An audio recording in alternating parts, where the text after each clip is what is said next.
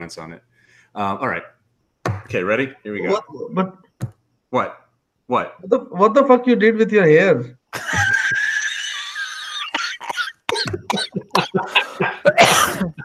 Shashi, confidence builder, Shramali. I'm so glad I'm recording this. That's gonna go into the next Christmas edition. That's the cold open right there. Yeah.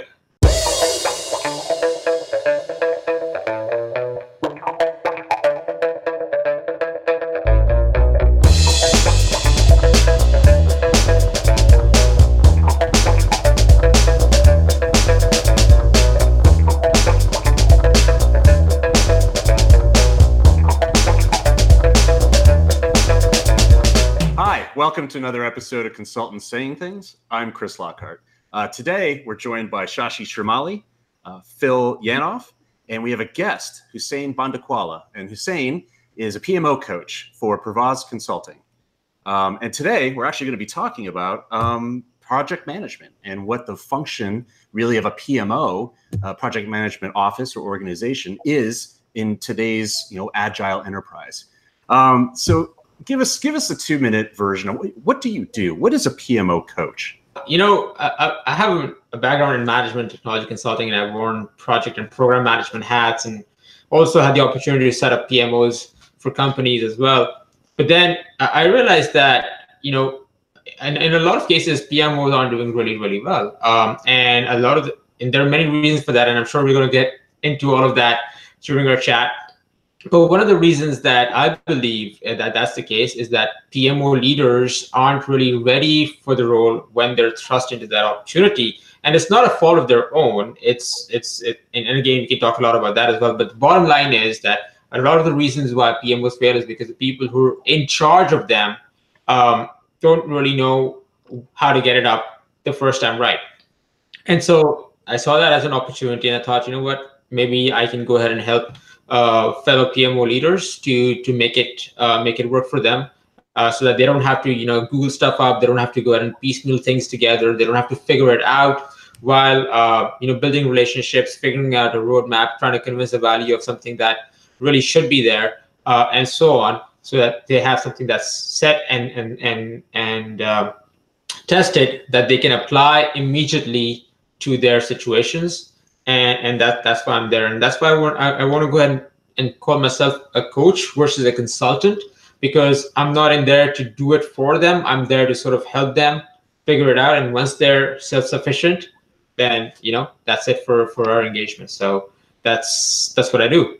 That's really interesting, because you and I knew each other when we were both consultants for the same firm back in the day. And I'm kind of curious how you went from consultant to coach. Like, how did you get where you are, right? Because it's an interesting transition.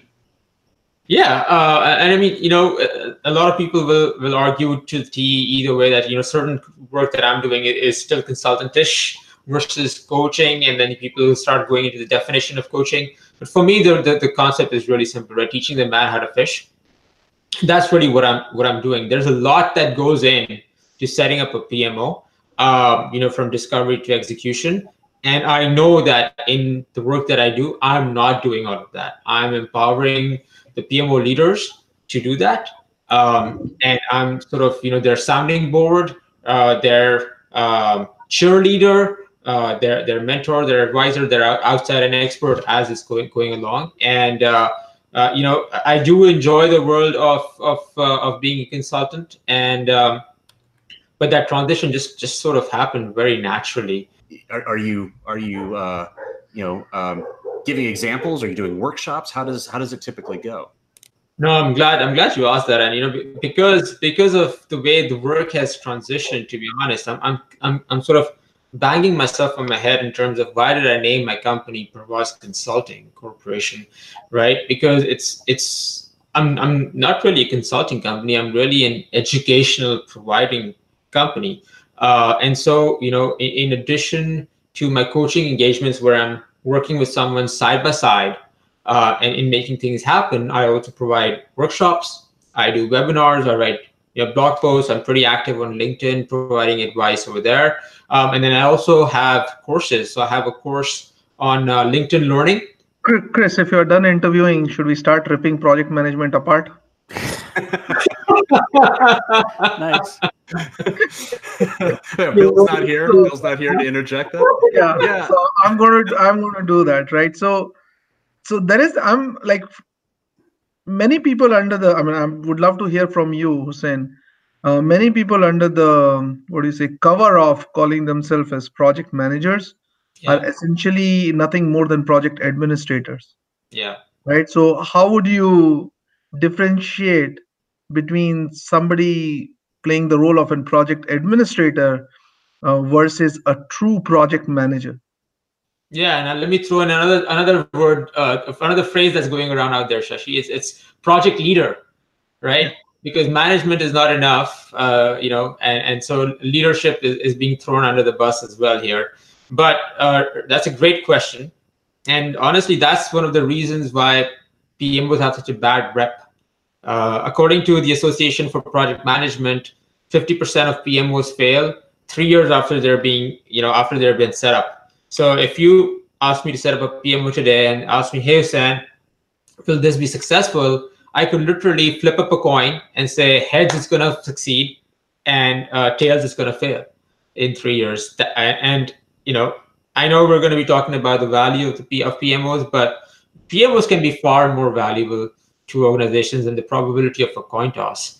And if somebody's there who's just taking orders, who's just doing things in a very templated way, who's not putting their thinking cap on, who's not showing a bit of a spine in their backbone, they're your administrators, right? They're there who are just going to be taking orders. They're not really managing. They're definitely not leading.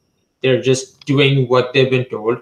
And I see a lot of people with a lot of credentials and a lot of experience falling under that project administrative category, sadly so. A lot of people just want to get those credentials, if you will. A lot of alphabets after their names, but it's they're not applying that in real life. They're not applying that in how their leadership, how their stakeholders really want them to lead their project successfully.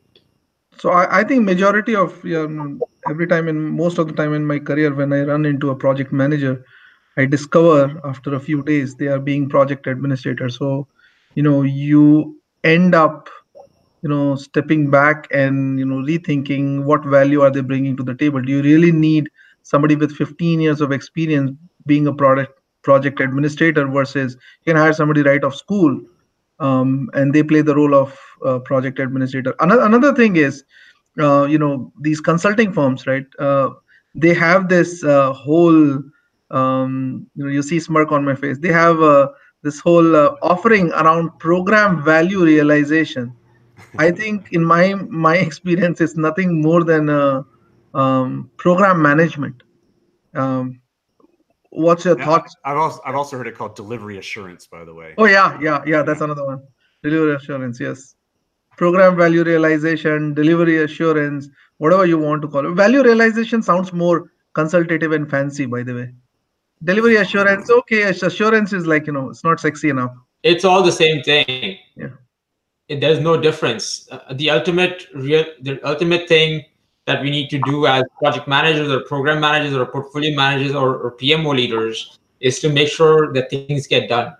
Right. And things get done in not just on time, on budget, on quality, under scope, whatever, but rather what the reasons for the projects or the programs or the portfolio were there, those get realized, right? So the funny thing that I see in projects everywhere, in programs everywhere, is that we're going to spend, tons and tons of effort and resources and thinking cap on to build that business case, right? We're figuring out like all these different ways to analyze what benefits the project can bring to the table so that it can pass through the intake process. And then once that's done, once the project's approved, once the program's approved, then nobody really looks at the business case. Nobody really looks at what's going to happen, how the project is actually going to help the company, why it's actually being set up. why it's actually being executed. And that is the unfortunate part. So, you can call it any sort of fancy term, program value realization, benefits realization, ROI, whatever you want to call it. If nobody's keeping an eye on those things that you promise at the start of the project, then it doesn't really matter how much on time, how much on budget your project was. Shashi and Chris too, I think, have presented some of the things that go wrong, obviously, inside of this thing. But I'm kind of curious from your perspective, when does someone come and say yes to you? I mean, do they have a problem they're bringing to you to begin with, and what does that normally look like? I mean, where do they say it hurts when they say we need Hussein to help us? Yeah, so there are a few situations that I've seen. The first one is rare.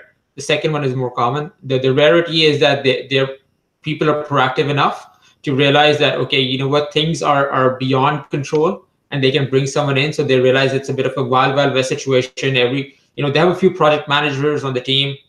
Everybody's doing their own thing.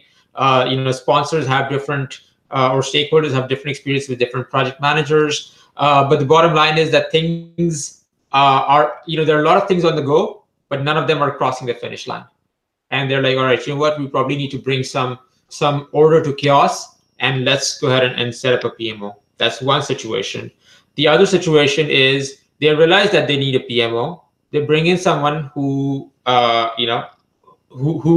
is seasoned and is an expert in PMOs and has done it multiple times for multiple different companies. And then they completely, I would say, project managementize the entire situation, where they have tons of templates and tons of processes and tons of tools and tons of structure, and it's without keeping in mind the culture, the organizational appetite, the maturity, as they will. Right. And things are like, oh my God, I wish this thing would just go away. And they're like, all right, you know what? I think we probably need to do a reover, and let's find someone who can help us with that. You talked about the tools, and we talked about all the fancy consulting terms and all of that stuff, right? For project management. And I get the whole thing about bringing order to chaos, right? I think that, and as an enterprise architect, I like to think that's what I do, and write all of these wonderful things. But at the end of the day, right? I mean, aren't there methodologies, such as SAFe or just Agile in general, or even standard waterfall with its gating and all of these things?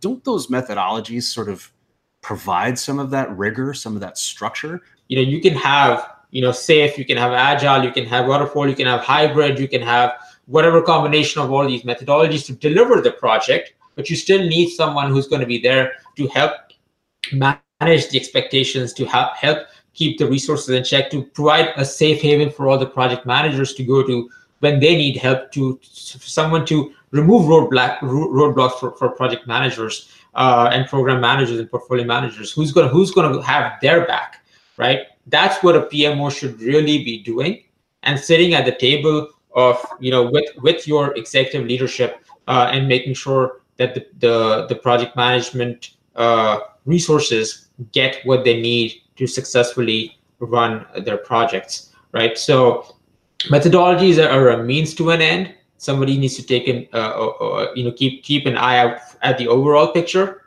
and that's what the PMO can really do. So that leads me to a question then, Hussein.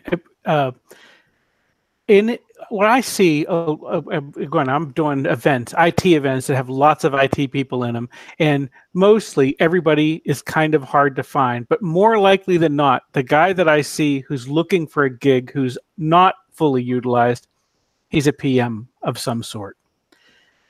Is it that he's missing some skill that they need? I mean, is that are there just too many PMs? Are they misappropriated, or are they just improperly skilled for these gigs? So let me answer your question in two parts, Phil. Firstly, I actually work primarily with PMO leaders and not project managers as such. But when I do work with project managers, I'm working with them to transition from being a project manager to becoming a PMO leader. for how they should go about, finding a PMO leadership role and leaving the project management role behind.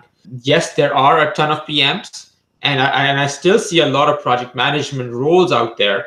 But I do feel that because of the abundance of project managers, these project management opportunities that present themselves become very, very, very nichely defined. And so, they're looking for, I need 15 years of this, and I need someone who's got banking experience, who's done, cybersecurity, who's done, blah, blah, blah, blah, blah, and finding and they'll be able to find someone who's got that extreme niche, but, someone who doesn't hit that one checkbox, they go about, missing out. What is the origin of PMO? Where did this discipline start? No, so that's a great question, Shashi. I'm not, entirely sure about the roots, but I know that, one of my good friends, Mark Price Perry, who's one of these PMO gurus, he's also written a book. In fact, he's written a book and also the pioneer of the business-driven PMOs, Mark Price Perry. He did tell me that it did become very much in demand once Sarbanes-Oxley kicked in. So, with the Y2K situation and then the Sarbanes-Oxley situation, where organizations needed to, get their acts together and sort of have things documented and ready for audit and pass those, that's when PMOs became very, very, very popular. So sadly, they became very popular in their administrative nature. But now over, few years later, it's become statistically evident that the PMOs that become, the most successful and valuable to the companies are the ones that have, one of their legs in the strategic nature of things. If they're sitting at the strategy table with the rest of the organization's leaders, PMOs succeed. If not, they won't be around for a while. What does good project management look like? Just get things done. I'm not gonna, tell you anything about methodologies. I'm not gonna harp one over the other. But I would say good project management is something where stakeholders and sponsors of the projects can sleep peacefully, knowing that the project is in good hands, right? And if that's the case, that means that project manager, that program manager, portfolio manager is really doing a bang-up job of making sure that nothing is falling through the cracks, and that things are moving along as expected. And if they're not moving along as expected, they will be advised in a very in a language that they can understand, and have been told exactly what is needed for them to get the project back on track. I want to harken back to something you said a little bit earlier, which was you said something to the effect of paraphrasing. So correct me if I got this wrong, but you said something to the effect of like, all that really matters in the end is if you delivered a project and you saw the value come out of whatever that initiative was, right? So I guess the question really is like, so is good project management, does it have to follow a methodology? If I wing it, I take no notes and I just, I'm super casual, right? But at the end of the day, shit gets done. Is that not as effective as someone that has all the books and the wall charts and the everything? Yeah, so let me answer your question in two parts, right? So yes, it does, as long as you're making sure that everybody who needs to know things get to know things, right? Paper trails where sign-offs are required are important because in not just in the world of project management, but in the world of corporate politics, things do get, you get bitten if, there is no paper trail associated with it. So I don't think that that's a function of project management. I think that's a function of corporate politics being in play. But I think in definitely in smaller or mid-sized, in small to mid-sized organizations, as well as, niche projects of small to mid-sized nature, you could definitely wing it. In fact, putting in all of these things together will probably slow you down. So that's number one. Number two, the concept about measuring the success of the project, I don't think that that's a function of the project manager, I think that's where the PMO comes into play. And the PMO leader is either responsible or accountable for that. Now, in a lot of the situations, when projects get done, they get handed over to the business, or they get handed over to the operations teams for business as usual. So it may not be the function of measuring that success.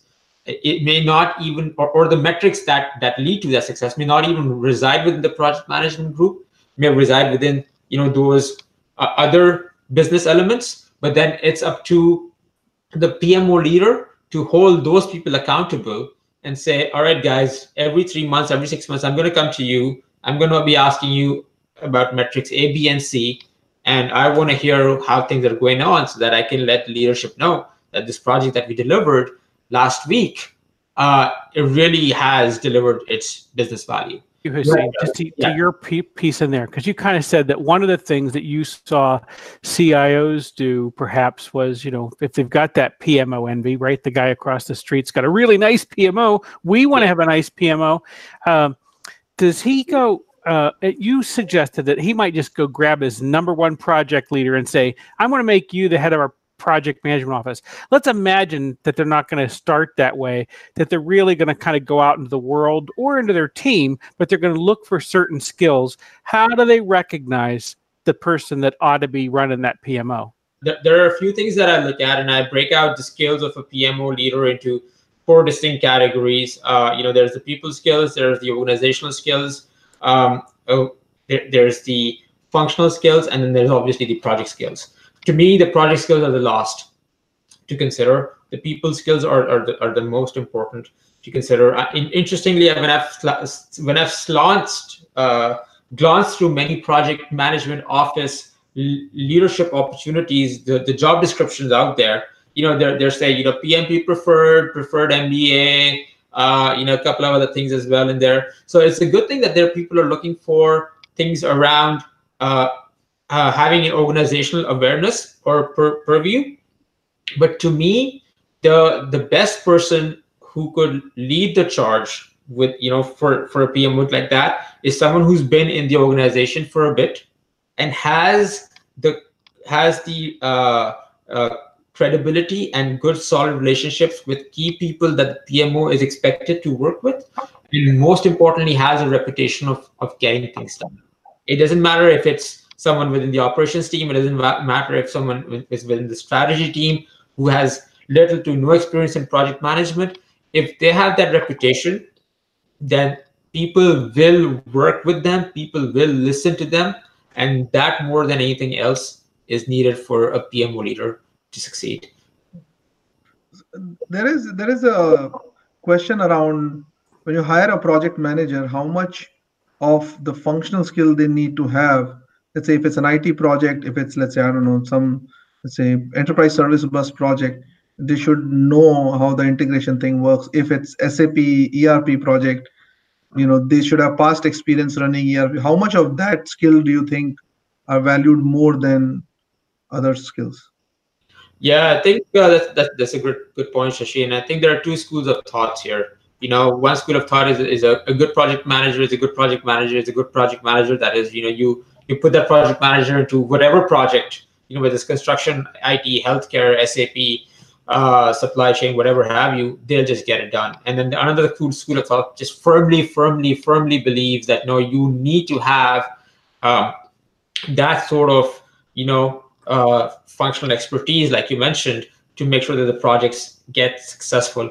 I just think that I am personally of the believer of the former, where a good project manager is a good project manager is a good project manager, because let the project manager take care of project management, and then let's get SMEs to support this project manager. That's why you have your system architects, that's why you have your enterprise architects, that's why you have your business architects, that's why you have all of these SMEs that can help support the project manager. I just think that the project manager needs to be smart enough to know when he or she is being lied to. I think enterprise architects can be a great project managers too. Yes, and actually, I think it's because they both deal with people, right? So, exactly. Yeah. Someone should write a book about that. I think it's if I say, I think there is I call them like a brother, or brothers from different mothers, but it's the ratio of the skill. I mean, project managers probably need 80% of, let's say 70% general skill and 30% technical skills, whereas enterprise architect probably need 60% technical skill, 40% general skill. But largely the skill sets required for both the discipline has quite a bit of overlap. That's what I feel. So this is very interesting, and I do want to get your reaction to what Shashi just said, Hussein. But I also want to also get some final thoughts here, right? And a takeaway, one takeaway.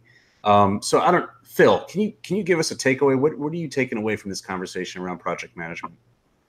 Well, I think there's obviously some good ways and bad ways to go about setting this up. The thing is, I think I might even call somebody like Hussein if I wasn't sure if this is something I wanted to take on or not, right?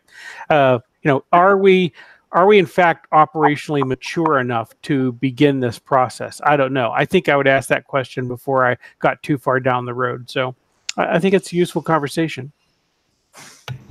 Shashi, what's your takeaway? Be wary of project administrators. There are many of them floating around. And for people who are project administrators, don't be one. Try to proactively manage a project, get shit done. That's extremely important. That adds value. Not get stuck in the bureaucracy or the process side of it. Yes, you need lean process to be there to support, but you have to be a hustler. You have to get shit done, get on people's calendar, whatever it takes to get it done. Don't be a nice guy. Yeah. I mean, I think, when I look at this and, my own experience, I think of all the bad project managers, right, I've known over time, and it gives project management a bad rap, right? Because it gives it the sense that it's an obstacle to getting shit done as opposed to an enabler. Right. And I think maybe the distinction, one of the things that I'm taking away from this is the distinction between the project manager, right, and the PMO leader, the leader of the project management office, right, or organization, right. And that is maybe an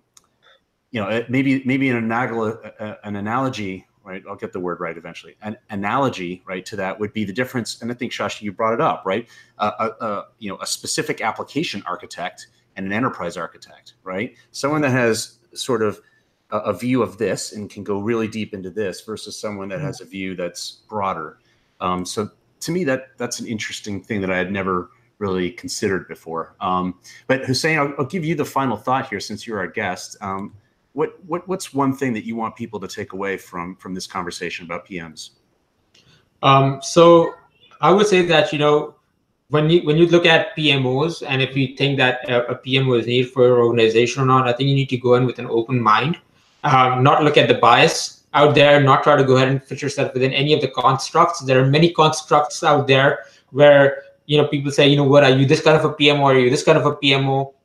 There are many names out there as well. There's a hybrid PMO, there's a modern PMO, there's a PMO 2.0, PMO 3.0, blah, blah, blah. It all really, really doesn't matter. What matters is what kind of a PMO, or rather, what are the challenges that your organization needs help in solving today that the PMO can help with, and that can probably change 6 months, 12 months, 18 months down the line. So that needs to be always a refresher that needs to happen. And then people talk a lot about organizational maturity. My belief is that if a PMO is either less mature or more mature than the organization needs it to be, it will fail. It has to find that ideal balance.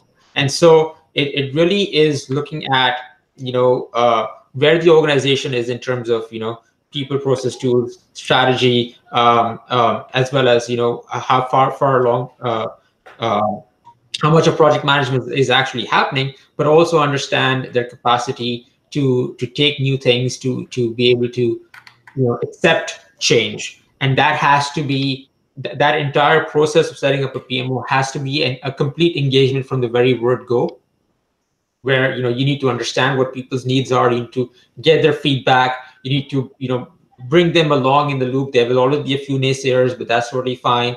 But keep them make them feel as part of the process, so that when we're actually about to launch the PMO, people feel that, these guys are creating this PMO just for me. And therefore the chances for buying into that PMO are far larger than what the stats are out there.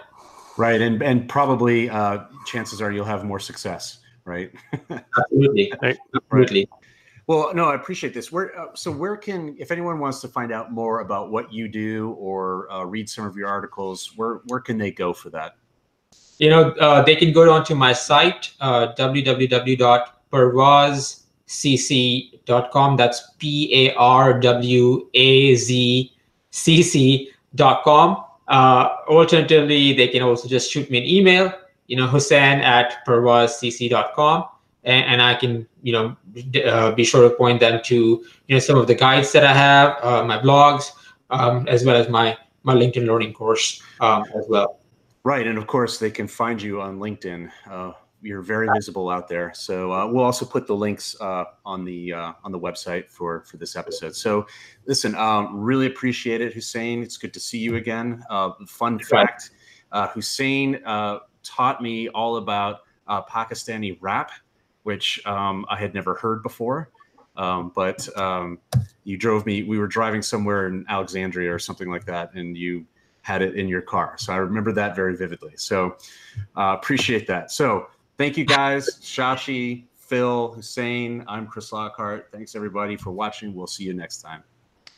Hey guys, we love having you here with Consultants Saying Things, and we need your help. So subscribe and like, press the bell, let yourself know every time we got a brand new episode out, and you won't miss any of us.